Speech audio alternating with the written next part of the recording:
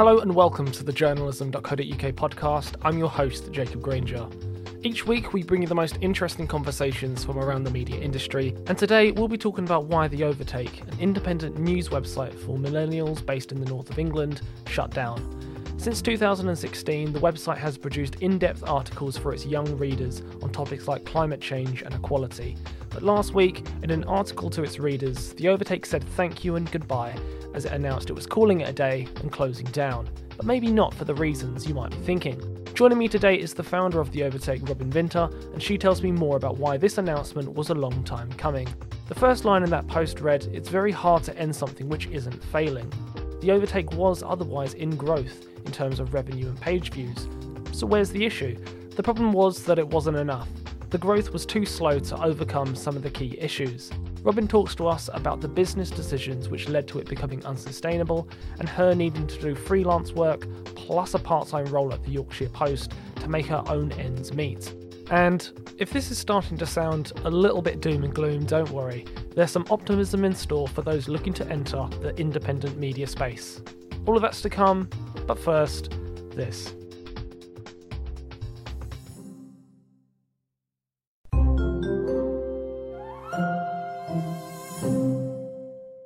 As well as great editorial content, journalism.co.uk provides a jobs board with the latest opportunities from around the media industry. Our job of the week is a head of social media role at Newsweek. For this position and all the rest on our jobs board, head over to www.journalism.co.uk/jobs.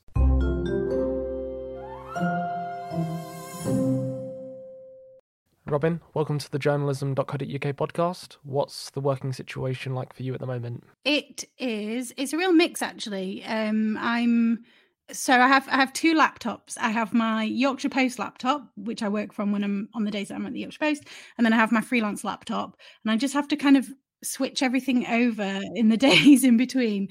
So I'm in my spare bedroom, which is a tip. And I'm at a secondhand desk that someone donated to us for The Overtake. And it's covered in piles of magazines and newspapers and all sorts of absolute junk. It really does need a tidy, actually. Working from many screens then, yeah? Yes, exactly. Sounds very busy. Robin, we're here, of course, to talk about The Overtake and the announcement that it made last week surrounding its closure.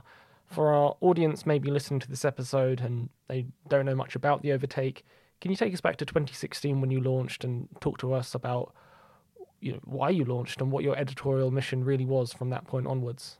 Yeah, so I'm from Leeds originally and grew up in Leeds and moved to London to work in journalism. And one thing I noticed, this was obviously things have changed now, but back in kind of 2015, 2016, when the idea for The Overtake was kind of forming in my head, there was a lot of talk about the future of journalism and what young people wanted. And, a lot of the talk was about young people want kind of tweets and they want everything short. And, these are the subjects that they're interested in and they're not interested in these other subjects. And I felt kind of fundamentally that, as a young person who wanted to read longer articles, I kind of felt that kind of the reason why long reads and kind of big long features and things like that, longer news stuff, didn't tend to do well among young people was because it didn't tend to cover the subjects that we were interested in. So that was the kind of premise behind it. I'm from a working class background, and I did notice that there was, a lot of the kind of attitudes that I shared with people when I kind of moved to London, and a lot of the kind of things that I was interested in were very similar. But there was a real perception that, working class northern kids or, young people weren't interested in, veganism, for example, or, the climate or, politics or whatever it was. There's a real perception that those people weren't interested in that. And I knew, having grown up in the north and, with all my friends and family, I knew that definitely wasn't the case. And it felt like there was nowhere, if you wanted to publish that kind of stuff, that there was nowhere that existed at the time, or, very few places that existed that really kind of understood that. So, so that's kind of how it came about. So you decided to do it yourself then? Yeah. Well, part of it was as well, I decided to move back up to Leeds. So that was partly family reasons because my grandma was ill at the time. But also, I was getting to my late 20s, wanting to buy a flat potentially. Couldn't do any of that in London. And I don't know, yeah, it felt like the right time to move, really. So and obviously anybody in journalism will know it's so much more difficult to get a journalism job outside of London. So it was partly necessity and partly to fill that kind of gap in the market that I thought existed. Had you ever done anything like this before? No, I don't even understood. Like, people always say to me like, "Oh, how did you have the guts to do something like that?" And I honestly, I don't know.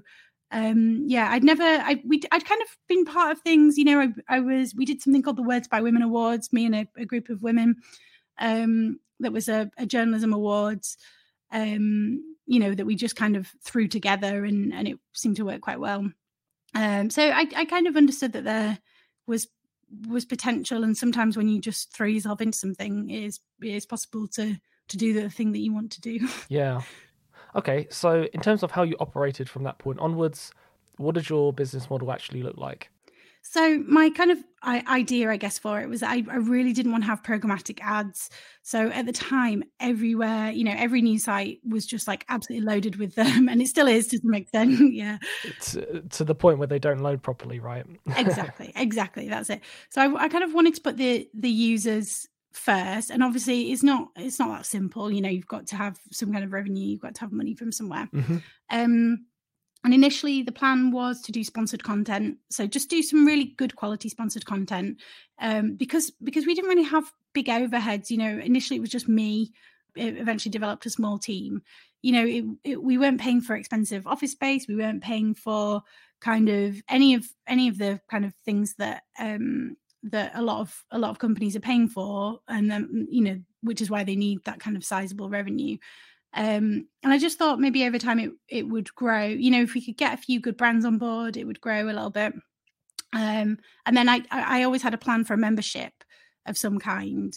And we did eventually do that. We did Patreon, and we did Steady as well. And Steady in particular was absolutely brilliant. So, by the sounds of things, you've always kind of worked out of bedrooms and this kind of thing. Yeah, well, initially, yes. What we've worked from actually is loads of temporary spaces. So, loads of people saying, "Oh, you can use this room for 3 months." Right.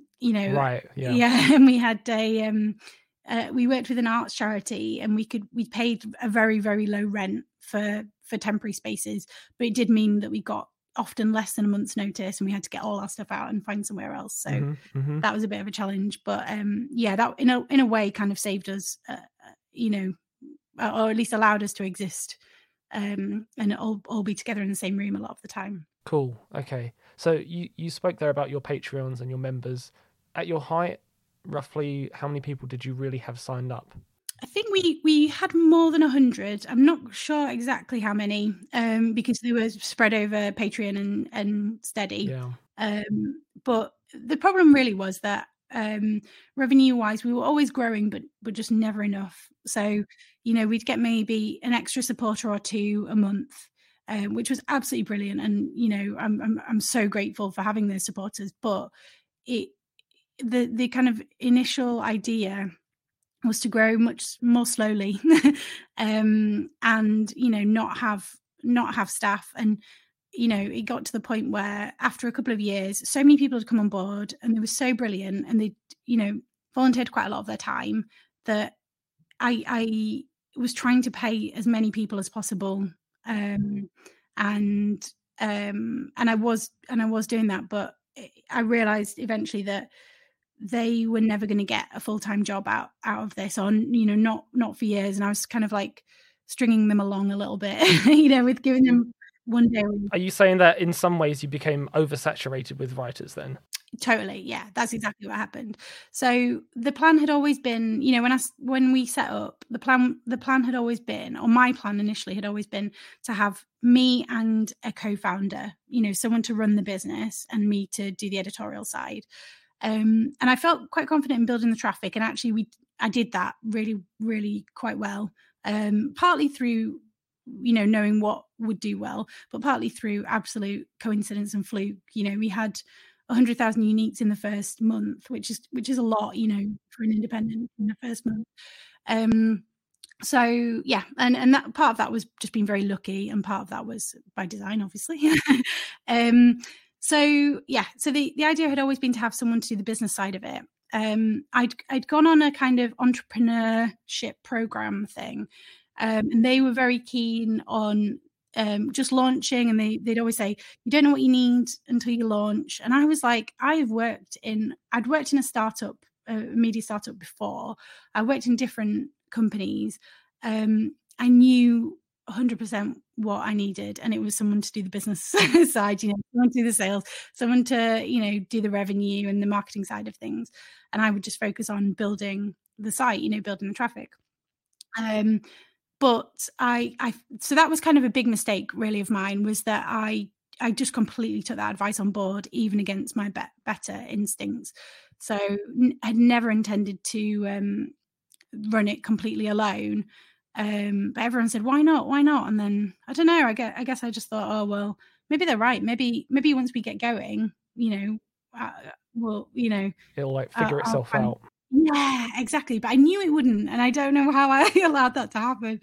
At the time as well, the other message that I was getting a lot of was, you don't know what you need until you launch. Oh no, wait, that was the first one. The second one was, you're the best person to sell your business.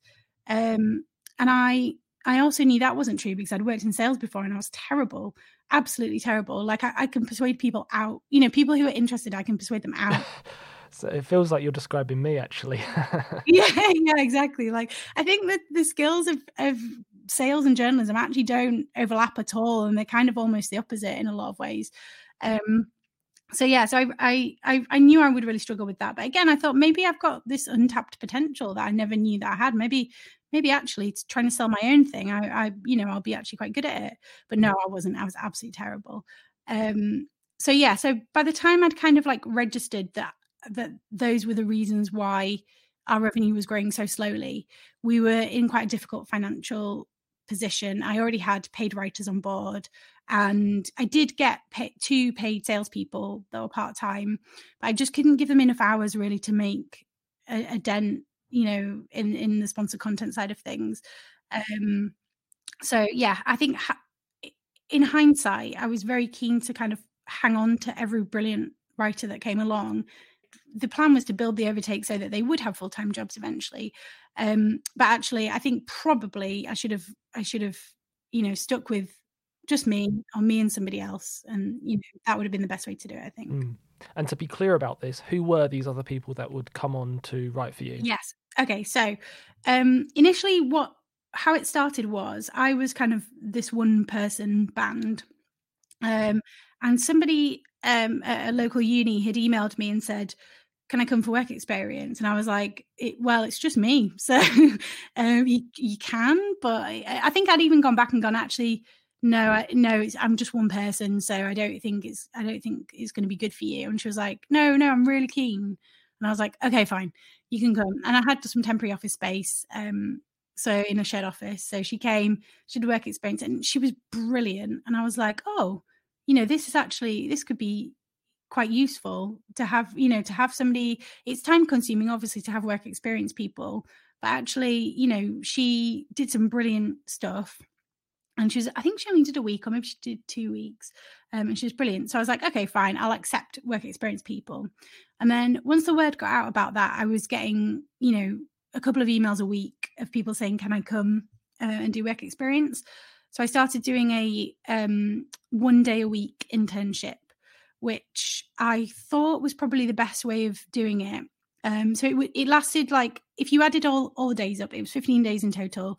So no more than 3 weeks if you would take it as a 3 weeks, which is what the BBC does, or the BBC did. I don't know if they still do that.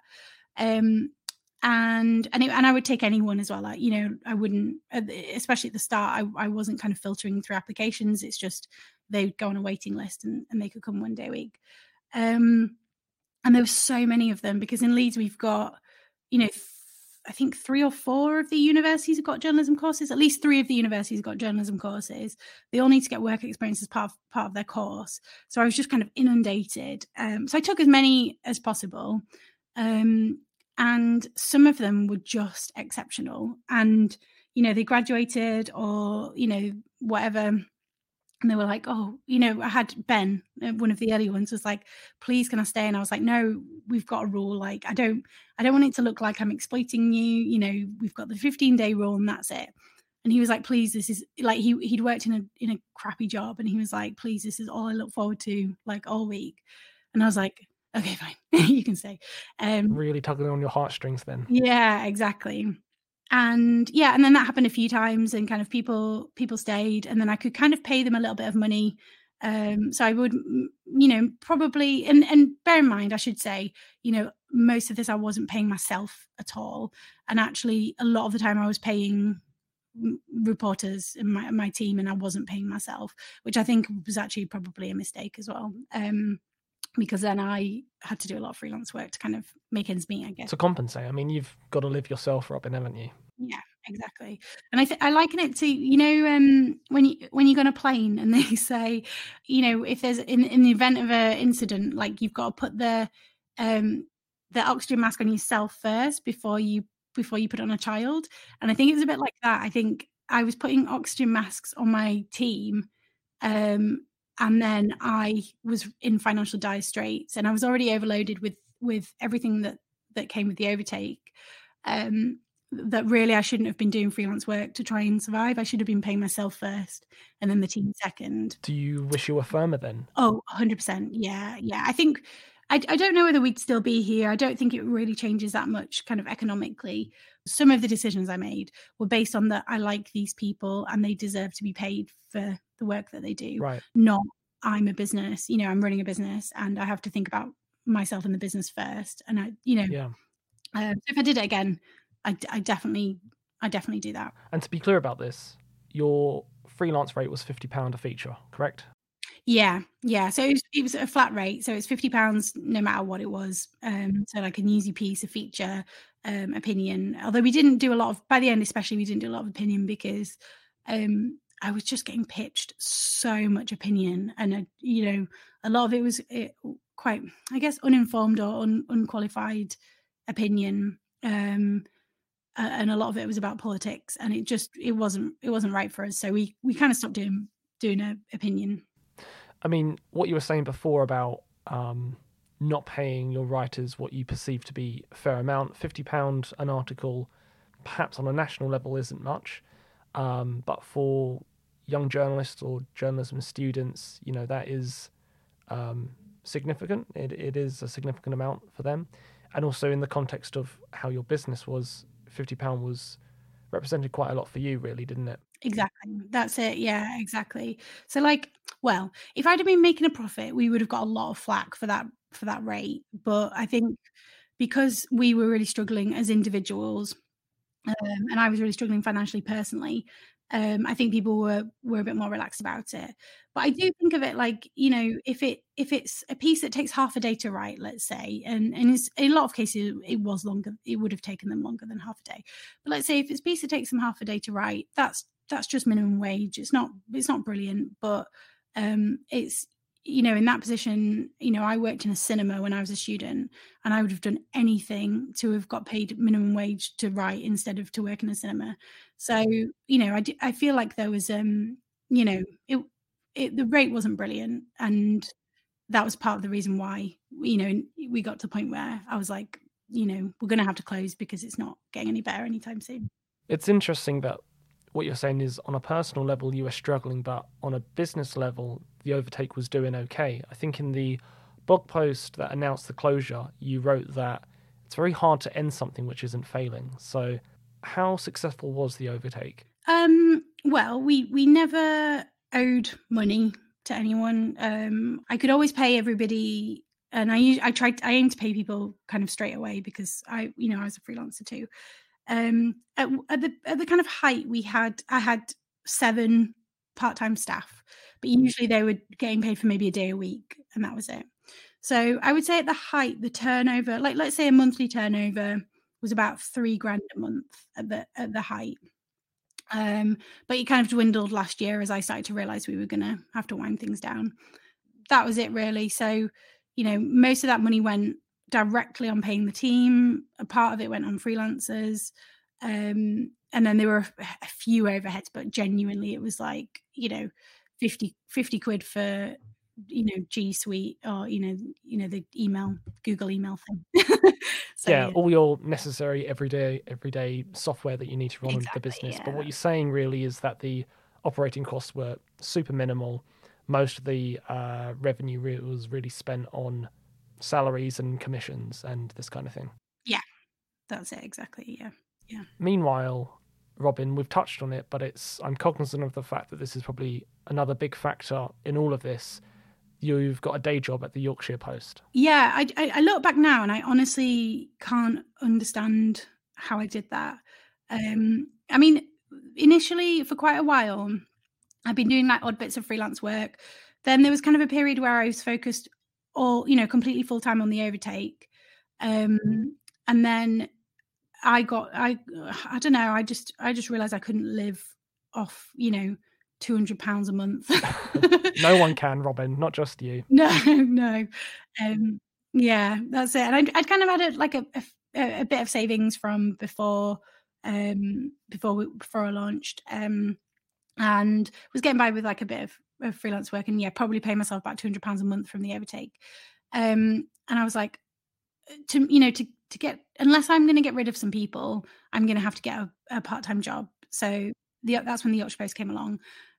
Weirdly at the time, just by absolute pure coincidence, the overtake was based on the floor below the Yorkshire Post. Really? Yeah. So I would go in at about 8 a.m, do an hour and a half on the overtake, and then go upstairs and do a day. Yeah. And then I'd go back downstairs. You do maybe another hour at the end of the day. And I remember mentioning it to somebody. I kind of by this point lost all perspective of what normal working hours were. It sounds like something out of a movie, Robin. That like you're exactly. trying to be two people at one moment in time. Yeah, that's exactly it. And I remember saying to one of my colleagues at the Yorkshire Post, like what that I was doing that, and she was like, "That's crazy," and I was like, "No, it's not." And then afterwards, like now I look back and I'm like, that was crazy. I just don't know how I managed to do that. Did the assurance of having that job at the Post have any impact on your decision to close the overtake? That's an interesting question. Yes, I think so. Yeah, I think so. But to be honest, I was so tired, around kind of like mid last year, I was thinking about, what can we do with the overtake that makes it more manageable for me, and makes it so that it can grow. And I spoke to loads of brilliant people in print who run print magazines, who are brilliant, gave me loads of their time. Positive News, Tribune, Now Then, all people who, which you do get in independent media, you do get people who are willing to kind of help you and to give you advice and support. And they kind of taught me through how it works kind of print-wise for them. And that was a real option. But again, it was just the same kind of thing. I was like, the first issue, I'm going to have to get together some content and not really be able to pay people properly. And then it's just like, where do you stop with it? So I think it just got to the point where I was like, I'm living this kind of like cursed life. I'm trying to make this struggling thing work, trying to survive financially.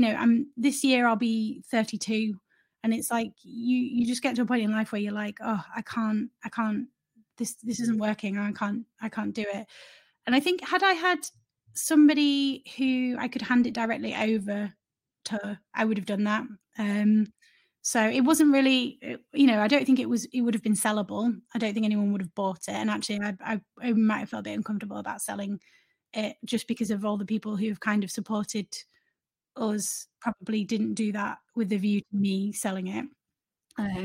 But there was nobody really in line to kind of take it over. And also what I would be, if someone came along and said, "Oh, I quite fancy running this," I would have been giving them an enormous responsibility that, of something that's very difficult. And like I say, it was growing, traffic was growing, our supporters were growing. So, it wasn't dying, or it wasn't heading for a dead end or anything like that. So if I could summarize a couple of these reasons for the closure, there's one, just your own personal level of fatigue, doing multiple jobs and crazy hours. 2 is perhaps guilt associated to what you deem to be unfair rate of pay for talented writers that were contributing to the website. And 3, just the fact that there was nobody to pass that responsibility onto. Is that a fair summary? Yeah, exactly. That's good. Robin, I've dwelt quite a lot on the negative today, so I'd like to kind of switch up the tone and ask you a positive. The encouraging thing in the blog post that we've spoken about is this optimism around the future for independent media. And indeed, today you said that the Overtake was going in a good directions, but for the other reasons we've outlined, that's why it had to close. What's your take on the future of independent media? Yeah, 100%. So I was asked this actually like at a conference maybe last year about independent media, or maybe the year before. It might have even been at this point. Yeah, it would have been the year before, of course, because we've just had a pandemic. I forgot about that year. Someone asked me about that, and my view was always that the independents that exist at the moment, if they can just get through the next few years, there's definitely, the tide is turning. So when we first launched, it was very much like, all the kind of independents that were successful were kind of Facebook pages that did like sharey things, like the kind of like Lad Bible and the Lad Bible Junior type content. And like, that was the kind of stuff that was successful at the time. There was a lot of, local papers are really struggling, and that's going to be bad for democracy. And we weren't a local publication, but we kind of shared similar struggles. And nobody was really saying somebody needs to help them. And I think that's what's happening now. So there've been quite a few grant kind of opportunities for publishers, and some of them have been, like in the past it would be always around tech. Any grants that came up were around tech, and a lot of them were given to legacy publishers that had that big team already ready to go, and rarely would an independent get any kind of substantial grant, or they were really niche. It was some kind of global reporting or stuff that we just didn't do. But it exists differently now. You could, a lot of publications last year got like 50 grand, from a public interest fund that just didn't exist before. So I think we were very unlucky that we never got any of the grants that we'd applied for, and part of it was because a lot of the grants weren't really set up for people like us. But now they are. So I feel very positive. If people are thinking, oh, I really want to start something where I live, or focus on this audience, a specific audience that they think is out there, then they're in a much better position, definitely, than we ever were. Yeah, the one that obviously comes to mind is the Future News Fund run by Nesta.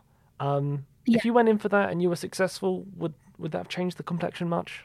Yes, it definitely would. A lot of people said to us, once you get your first grant, then they come a bit easier after that. And I think we were doing so many investigations where, we had to constantly scale it back. We couldn't afford to travel. Like there was one that we wanted to do where we just needed to go to the Midlands and stay in a hotel or, B&B or whatever in the Midlands for a couple of days. And there was just nothing in the budget for doing that.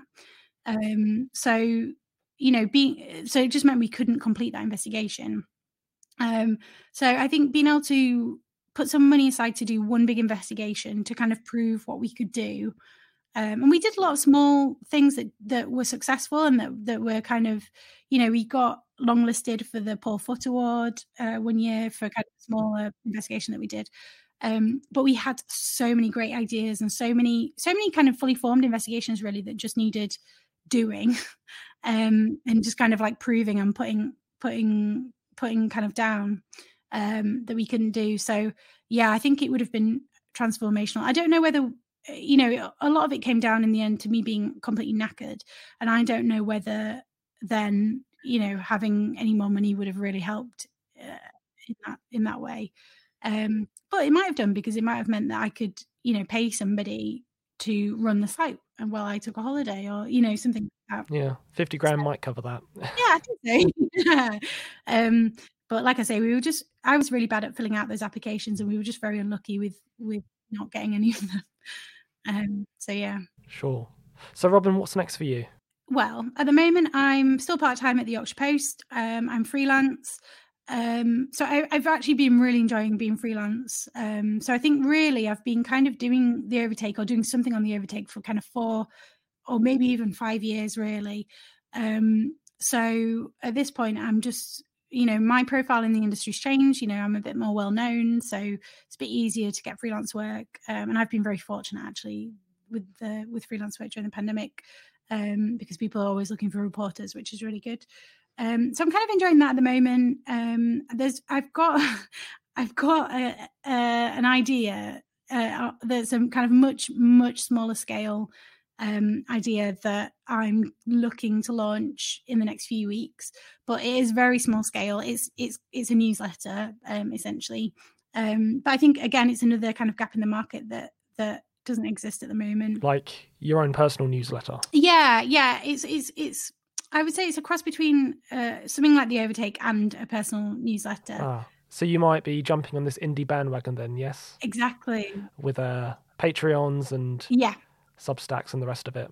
That's exactly it. Yeah. So interesting. Yeah. So and that'll never be a big income generator or anything, but it's just a kind of nice thing to do, and it gives me a lot of the kind of good feeling from the Overtake, but without the negative side. So best of both worlds. Yeah. So I feel very positive. Yeah. Sounds like you've really reflected on the last 5 years of doing the Overtake, and that will really kind of be useful to you going forward into your next endeavours. Let me try and extract some parting words of wisdom from you, Robin. To a young journalist thinking of going down this entrepreneur road, what would be, the best bit of advice that you could give them reflecting on the last 5 years at the Overtake? I think if you feel like you're not well represented, you're right. In the media, I would say listen to your instincts. If there's something you want to do it, because you regret the things that you don't do more than you regret the things that you do. But also, there are a lot of independents out there at the moment now. Again, a bit different to how it was when we first started. And they all need help. They all need money, or they need manpower or woman power. Your skills can be put to use, and you can build a career from starting in independent media, definitely. Some nice words of encouragement there, Robin. Thank you very much for your time and insights today. Thanks for jumping on the podcast, and wish you all the best with whatever you do next. Thanks for having me. Great to speak to Robin there, and lots to reflect upon. Not least of those is how hard it is to make it in independent media. But on the other hand, there are opportunities there to serve community audiences. That said, it's a monumental task and one worth picking your battles with. If Robin's candour is anything to go by all means pursue your passions, but delegate responsibility where you can and where tasks fall outside of your expertise. Otherwise, it can spiral out of control. If you like what you heard today, you can find all our other episodes on SoundCloud, Spotify and Apple Podcasts by searching and subscribing to the journalism.co.uk podcast. And if you'd like to feature on an episode, I'd love to hear from you. Drop me an email on jacob@journalism.co.uk. But that's all we have time for this week. I've been your host, Jacob Granger. Thanks so much for listening. Until next time.